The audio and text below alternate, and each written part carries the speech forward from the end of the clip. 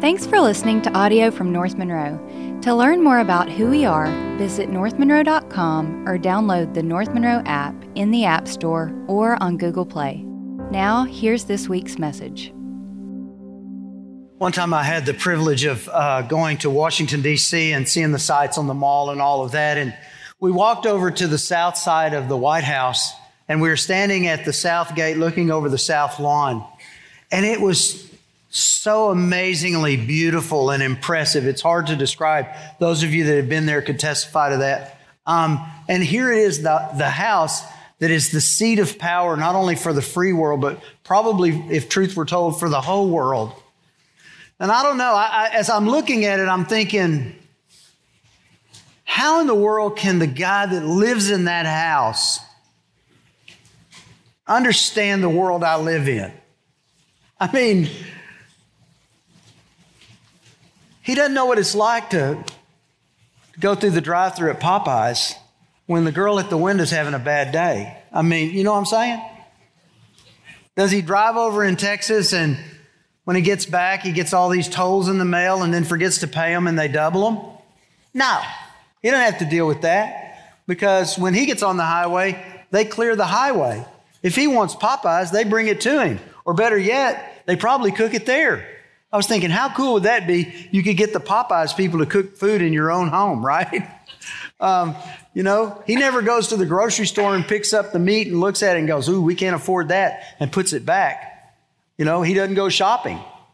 So how can a guy, and now look, I'm not saying he doesn't have troubles. I'm not saying he doesn't have struggles. He certainly does, and his are way bigger than mine. They're just not the same as mine. And then I thought, going one beyond that, I thought about the Lord, and I thought, He's so much bigger, so much more powerful, the God of creation. How could the God of all creation possibly identify with my life? And that's important to me because when I go through hard things and when I go through struggles and when my heart gets broken and I have trials and I feel defeated and I feel demoralized and I feel isolated and alone, the one thing I need to know the most, I would prefer for God to take my trouble away, but if He doesn't take my trouble away, I want Him to at least understand what they are, and I want Him to at least be with me in them. And can a God of the universe really do that? And then I remember Hebrews chapter 4, verse 15. For we do not have a high priest. He, of course, is using that high priest as a title for Jesus. We do not have a high priest who cannot sympathize. And that word sympathize means sim, with, and pasco, to suffer with. We don't have a God, we don't have a Lord who can't suffer with. And then he uses the word weaknesses. And that means our infirmities, our hurts, our heartaches, our limitations. In other words, Jesus is able to identify with all of those things, but one who has been tempted, and that word can also mean tried. Remember in James, he uses the word, how blessed are those who have encountered various trials, knowing that the testing of their faith. Same word is tempted, same word used here. He's tried in every way. He's gone through all the heartaches, all the hurts, all the stuff we go through, and yet without sin. And so that's encouraging to me. Because he's gone through the same stuff because he's lived in the same world I live in. And because he's lived in the same world I live in, when I go through it, I know he's gone through it and he understands and he's with me and he identifies with me. And that's powerful. And that's the message that I get emerging from John chapter 5, 6, and 7 as we walk through these things. And if you back up and you look at it, you see that in every case, Jesus is experiencing the same things we experience. I mean, it starts in John chapter 5. Jesus is walking into the temple at Jerusalem. He's by the pool of Bethesda, by the sheep gate. And there's a lot of people there who have infirmities and they're waiting on the water to be stirred. And, there's this one guy that's been there forever. Jesus walks over and says, do you want to get well? The guy says, I can't get in the water before everybody else. And so Jesus heals him. And then word gets out and the Jewish leaders get furious. They're angry because Jesus did it on the Sabbath of all things, He broke their rules. He healed a man, but he broke their rules. Listen, have you ever been criticized for doing the right thing? I mean, think how infuriated Jesus must have been when they did that. And then he tries to explain himself. The Father's working all the time, even on the Sabbath, and I'm working. And when they heard that, they got so mad because he had identified himself with God that now they wanted to kill him. And look, I've made people mad before. It's kind of part of my job, I guess, but I don't know that I've ever made anybody mad enough to want to kill me, not that I know of. But have you ever felt threatened? Imagine how vulnerable Jesus must have felt. When he got back to Galilee, first thing he hears is that John the Baptist, his friend, his co-worker, the one who prepared the way for his ministry, has been beheaded by Herod Agrippa on the whim of some schoolgirl who would dance a dance for this corrupt and perverted leader. She wanted John the Baptist's head, and so he gave it to her, and John is dead. Jesus goes up onto the mountain because he needs to grieve because of the loss that he's experienced there. And you think about that. Have you ever lost someone you really love? I'll tell you something, as you go through life, that's going to happen with greater frequency. And what's going to happen is life begins to take away more than it gives back in that regard. But consider how sad Jesus must have been. He tries to retreat from the crowd by spending time processing his loss, but here comes 5,000 people, and he pulls away from his own grief so that he ministers to them. And then the hour grows late, so he feeds the 5,000 with 5 loaves and 2 fish to set up the ministry and the sermon that he's going to preach the next day on the bread of life. And then finally, he puts the disciples in a boat, and he tells them to head out and to go across the other side of the Sea of Galilee. Storm comes up. They're sort of rowing against the wind. And about 3 a.m, Jesus comes walking on the water. So he's been in ministry all day. He's been grieving all evening. And now he's up all night rescuing his disciples. And then the very next day, that same crowd he'd fed the night before find him, show up, and he begins to minister again. And I think, have you ever been so tired at the beginning of a day that you didn't know how you would get through it? Because you know those appointments are already lined up, and you're asking yourself, how can I do this? And think how exhausted Jesus must have been. And then he tried to show that crowd, the stuff you're after is not going to last. You're going to eat this bread, you're going to hunger again. What you need is to take in the spiritual food that I have for you so that you'll never hunger, so that instead of always wanting to feel full, you'll be fulfilled. And the crowd realized right away, he's not going to feed us again. And he's talking about eating his body and all of this stuff. And they loved the sermon so much that they all just left. And I thought about that, as a spiritual leader, what it would feel like to watch all of these chairs just suddenly go vacant. Have you ever felt abandoned? The people that you were counting on, the people you were pouring into, the people who were pouring into you just left? Well, some of you have done that, seen that with your families. Envision how abandoned Jesus must have felt. And then we come to chapter 7, and it's filled with even more conflict. Starts in verse 1. After these things, Jesus was walking in Galilee. That word walking means living, dwelling, doing ministry. He was in Galilee. For he's unwilling to go to walk in Judea because the Jews were seeking to kill him. And so, this goes back to that episode with the guy that he healed at Bethesda and the fact that he had identified with God. They wanted to kill him, and they haven't given up on that. And so he can't go to Judea. It's down in the south. Galilee's in the north. Samaria's in the middle, right? And so he's staying in Galilee, and he's ministering there. Then comes the Feast of the Jews. The Feast of Booths was near. The Feast of Booths was also called the Feast of Tabernacles. It was one of the 3 pilgrimage feasts along with Passover and Pentecost. And the Feast of Passover and Pentecost were both in the spring. We would identify it with Easter. Passover with Easter, 50 days later, Pentecost. And so it was sometime March, April for those 2 feasts. But the Feast of Booths was in the fall, about 6 months later. So 6 months have passed. And this was the feast that occurred after the gathering of the harvest. Moses had instituted it. The people were to They were to build these little shelters out in the yard or in the lawn or in the woods, wherever. And they were going to live in those shelters like a tent or a teepee or whatever for about 8 days. And during that 8-day period, they were to remember the sufferings that the Jews had had in their journey through the wilderness so that they wouldn't take for granted all of the blessings of God. It was a very important feast to them. Somewhat like our Thanksgiving festival. It was after the harvest to remind them of humility. And so that feast is going on in Jerusalem, and typically all Jewish males were required to go to that. If you lived within a certain region, and Galilee was just beyond that, so it was somewhat optional. Therefore, his brothers said to him, "Leave here and go into Judea, so that your disciples also may see your works which you're doing." So Matthew chapter 13, verse 55 tells us that Jesus had 4 stepbrothers. Their names were James, Joseph, Simon, and Judas, or Jude. Now, James and Jude would later become followers of Jesus and key players in the early church. James actually became the head of the church of Jerusalem and wrote the book of James. Jude, of course, wrote the book of Jude. Those were Jesus' stepbrothers, okay? But at this time, in this moment, they didn't believe in Jesus.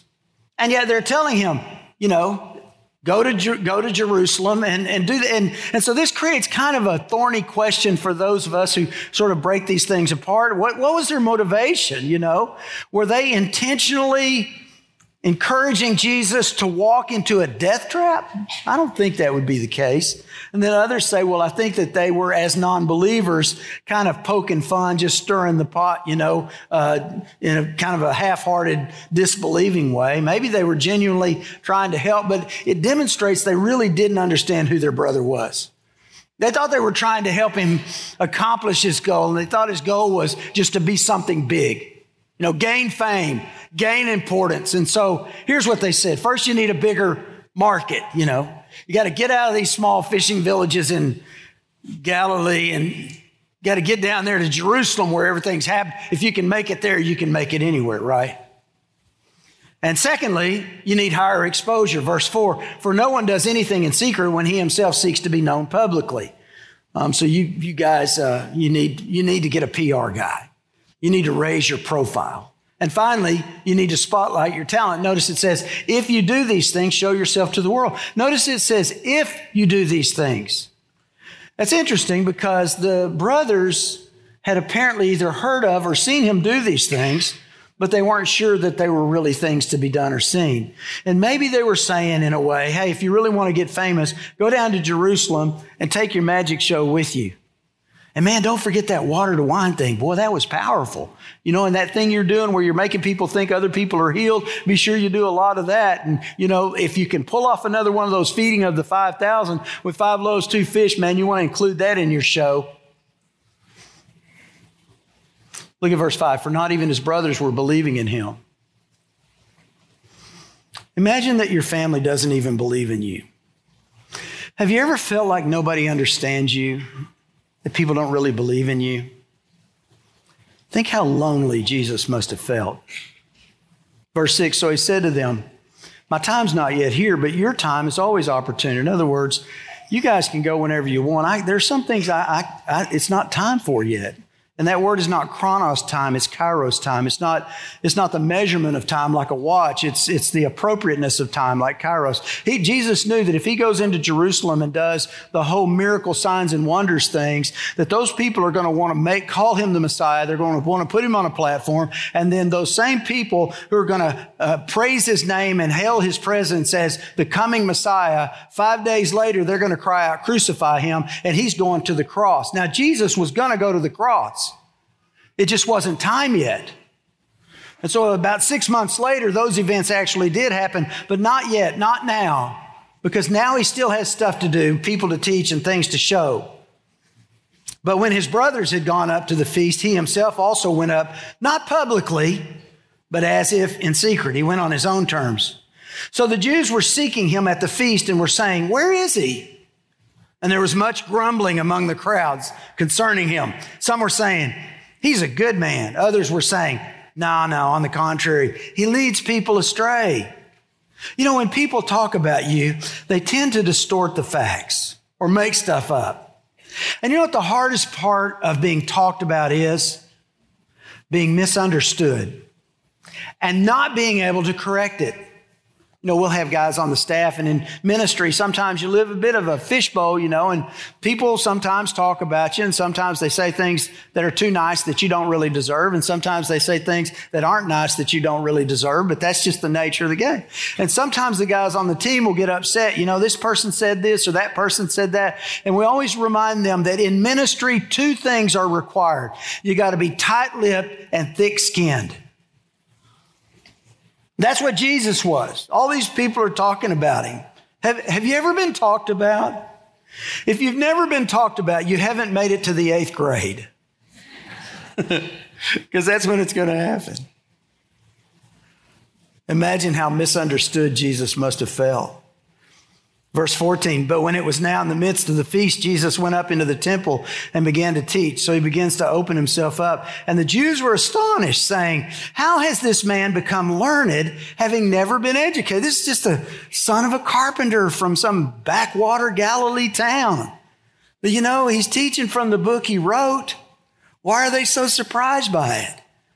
Verse 16, Jesus answered and said to them, my teaching is not mine, but his who sent me. If anyone is willing to do his will, he will know of the teaching, whether it is of God or whether I speak from myself. He who speaks of himself seeks his own glory. And this is the thing his brothers didn't understand. This is the thing the Jews didn't understand. He was not seeking his own glory, but he who is seeking the glory of the one who sent him. It's not me and it's not my words and it's not my teaching that I'm proclaiming to you. It's the teaching and the words of the Father, he's saying. And because of that, by virtue of that, I'm not trying to glorify myself. I'm trying to glorify the Father, the one who sent me. He's true, and there's no unrighteousness in him. He speaks, if he speaks from himself, he seeks his own glory, seeking the glory of the one who sent him. He's true, and there's no unrighteousness in him. And then Jesus addresses the elephant in the room. And he sort of, you know, I love the courage of Jesus. He doesn't do this southern thing where he pretends that the problem isn't there. He takes it head on. Verse 19, did not Moses give you the law, and yet none of you carries out the law? Look at this. Why do you seek to kill me? Now, when the crowd heard this, they thought, he's lost his mind. I mean, he's attacking our leaders and accusing them of plotting and murder, and they immediately jump to the defense of their leaders, which, by the way, that's a tendency of human nature. When you identify yourself, put yourself under some leader, it is the immediate tendency to defend that leader, and we need to be careful with that.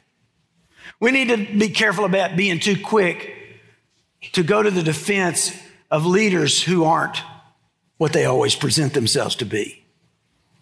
And when you think about politics, you need to consider that. The crowd answered, you have a demon.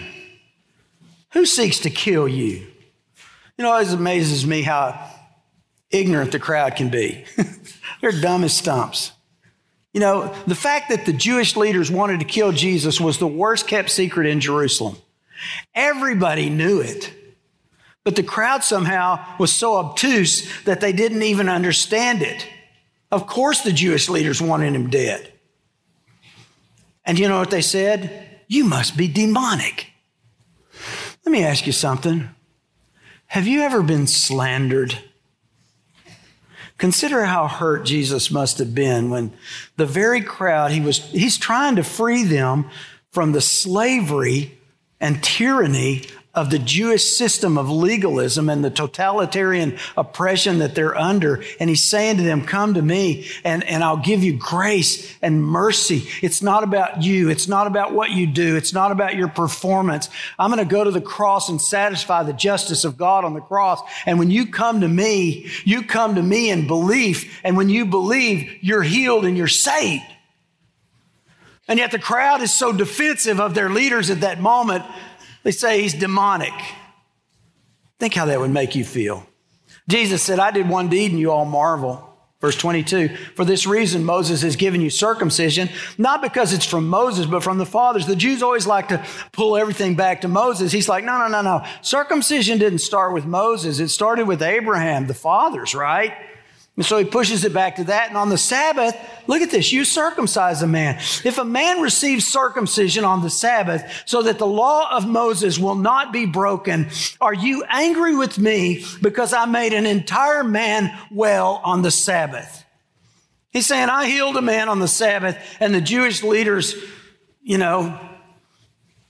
lost their minds. But you circumcise on the Sabbath and nobody bats an eye. Don't judge according to appearances. It's not external stuff, but judge with righteous judgment. And Jesus is destroying the absurdity of their ridiculous legalistic system. It's crumbling before their very eyes. And, it's funny when you watch the crowd. Same crowd just called him demonic is now rolling around to his side. The crowd blows like a Walmart bag in the wind, And they're just looking for something to get stuck on, which, by the way, is why we don't follow the crowd. That's why it's so important to know who you are. Young people, know who you are and know who you are in Christ, so that when you walk into the crowd, you don't look around and say, I don't know what I should be doing, so I'm going to do what everybody else does. I don't know who I am, so I'm going to be who they are. And you create this patchwork sense of self where you quilt your identity into the quilt of what is most commonly seen around you. Instead of understanding who you are, you walk into that same crowd and you go, I'm not like him, I'm not like her, I'm not like her, I'm not like her. There's somebody like me. And those are my brothers in Christ. The bag's going to blow like a Walmart bag. The crowd's going to blow around like a Walmart bag. Don't follow them.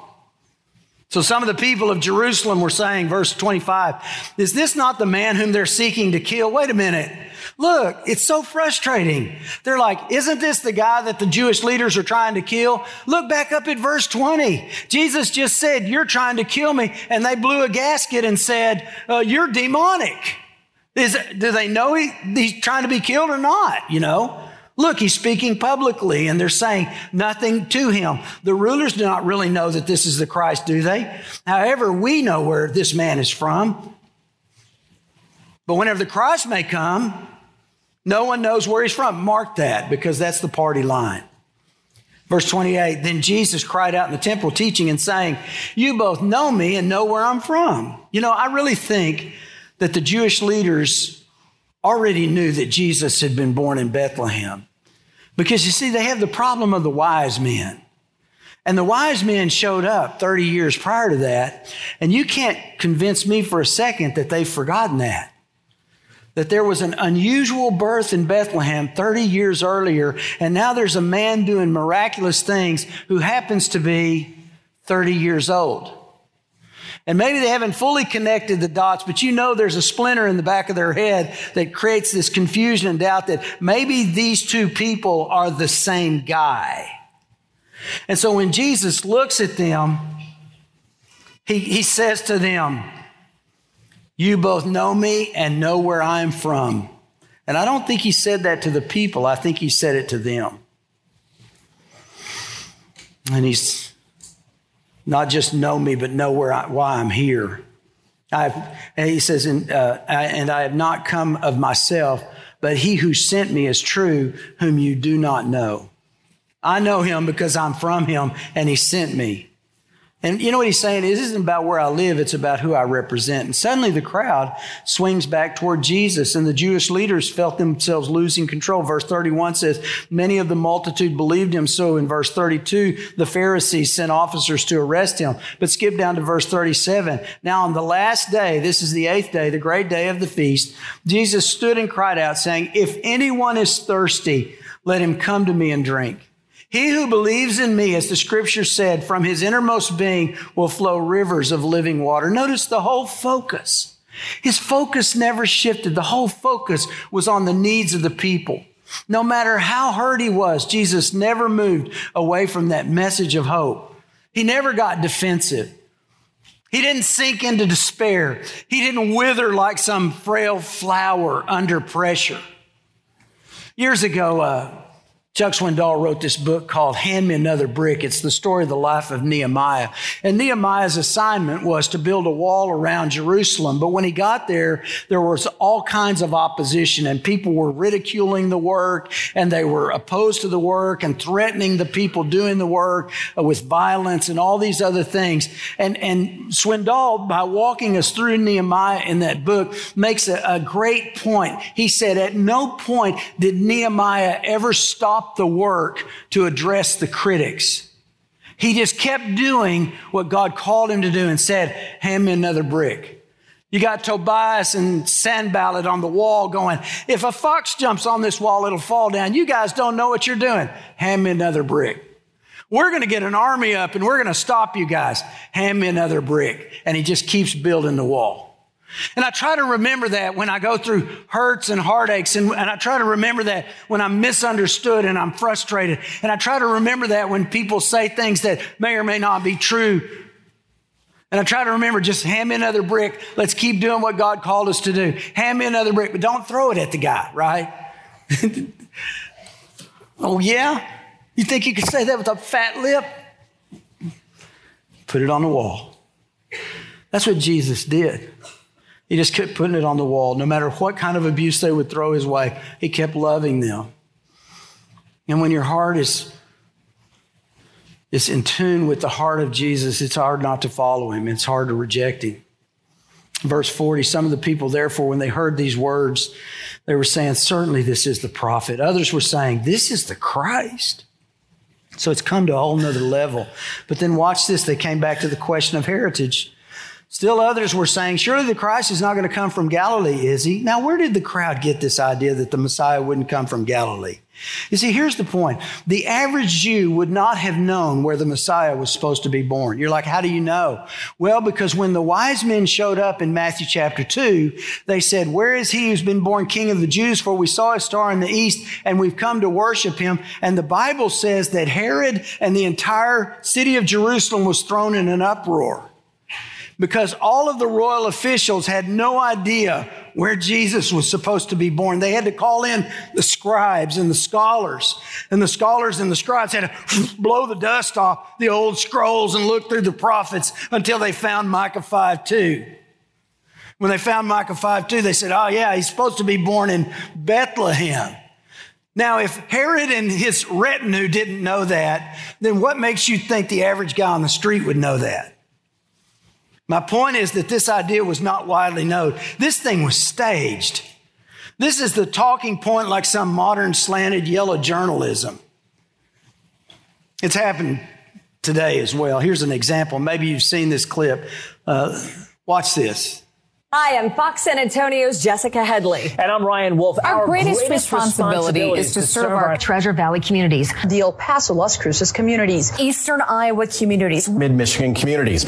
We are extremely proud of the quality, balanced journalism that CBS 4 News produces. But we are concerned about troubling, irresponsible, one-sided news stories plaguing our country. The sharing of biased and false news has become all too common on social media. More alarming, some media outlets publish these same fake stories without checking facts first. The sharing of biased and false news has become all too common on social media. More alarming, some media outlets publish these stories that simply aren't true without checking facts first. Unfortunately, some members of the media use their platforms to push their own personal bias and agenda to control exactly what people think. And this is extremely dangerous to our democracy. this is extremely dangerous to our democracy. This is extremely dangerous to our democracy. This is extremely dangerous to our democracy. This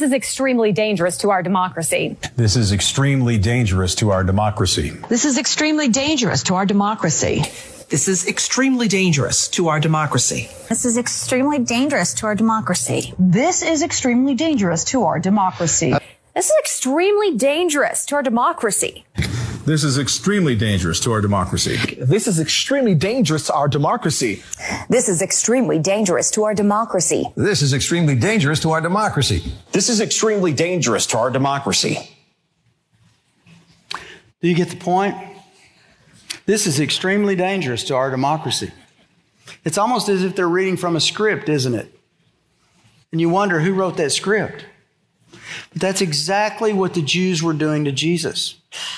The script was, no matter how convincing he is, no matter how loving and how authentic and how transparent and how divine his teaching and his words, always come back around to the fact that he's a Galilean and not one of us. And look how often it's repeated in the text. He already mentioned it in verse 27. They mentioned it again in verse 41. They repeat it again in verse 42. Has not the scripture said that the Christ comes from the descendants of David and from Bethlehem, the village where David was? When the SWAT team that was sent out to arrest Jesus came back, they didn't bring Jesus back. And they said, where is he? Why didn't you arrest him? And they're like, man, we wanted to, we tried to. But dude, have you heard this guy? This guy talks like God. He says stuff we've never heard before. We just couldn't bring ourselves to arrest him. And they're like, they lose their minds again. They're like, you're not one of them, are you? Have you become a follower? There's no Pharisee that's become a follower. And once again, verse 52, they spout the party line. They answered him, you are not also from Galilee, are you? Search and see that no prophet arises out of Galilee. It's almost as if they're reading from the same script. This is a setup thing. And that whole thing was to undermine who Jesus was, and consider how frustrating that would make you feel if they always came back around to that, especially knowing where you were born. The Messiah will come from Bethlehem. Yes, and he did. And you're missing the whole point of who he is. But you know what I really learned from this as I read it? Here it is. Jesus knows my sorrow. He knows your sorrow. And so 3 quick things. First of all, whatever pain I experience, Jesus has already felt it. I wanted you to know that. Because sometimes we think God is so separated from us that he can't identify with us. And yet he lived in our world. Listen to Isaiah 53. This is prophetic of Jesus. He was despised and forsaken of men, a man of sorrow and acquainted with grief. And like one from whom men hide their face, he was despised, and we did not esteem him. Man, that should resonate with you when you feel overlooked and left out and lonely and isolated. Whatever you're going through, he's already been through it. Secondly, whatever heartache I feel, Jesus is with me. He bears my sorrow. He carries it. Isaiah 53 verse 4, surely our griefs he himself bore, and our sorrows he carries. I mean, I say that for those of you that are going through real heartache right now. Maybe a spouse has left, or somebody has been unfaithful, or maybe a job's been lost, or maybe there's a sickness involved. You need to know that you're not alone. He's with you. And then finally, whatever sickness I experience, Jesus has already healed it. Go back one last time to Isaiah 53 verse 3. Yet we ourselves esteemed him stricken, this second part of 4, smitten of God and afflicted.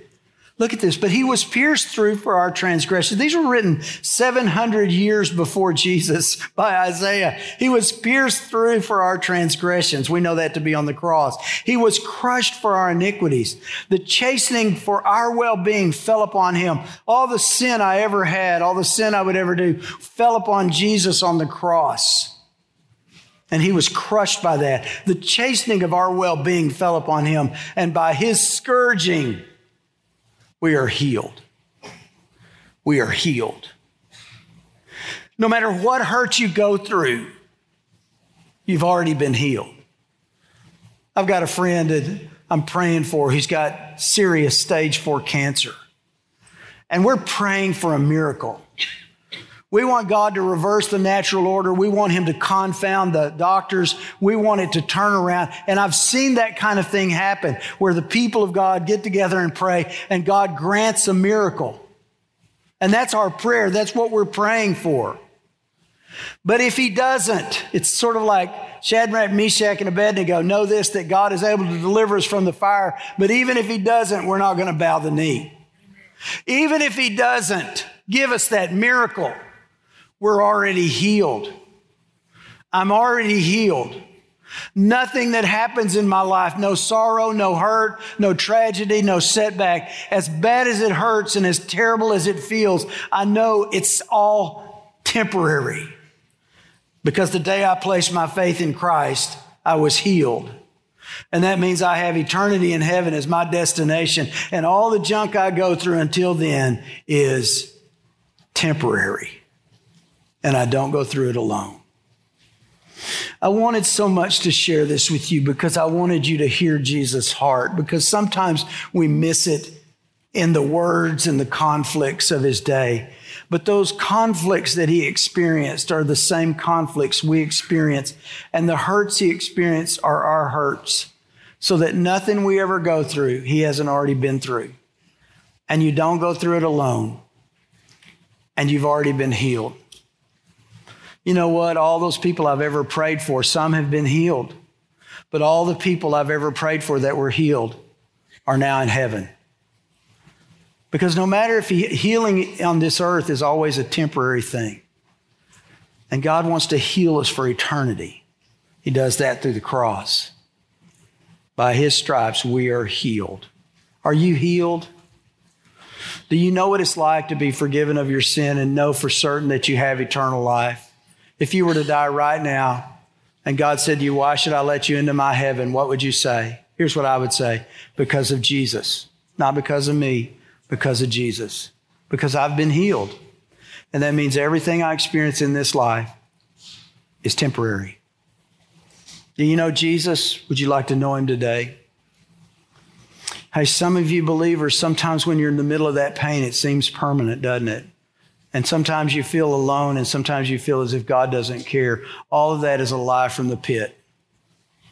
And so we walk by faith. Would you pray with me right now?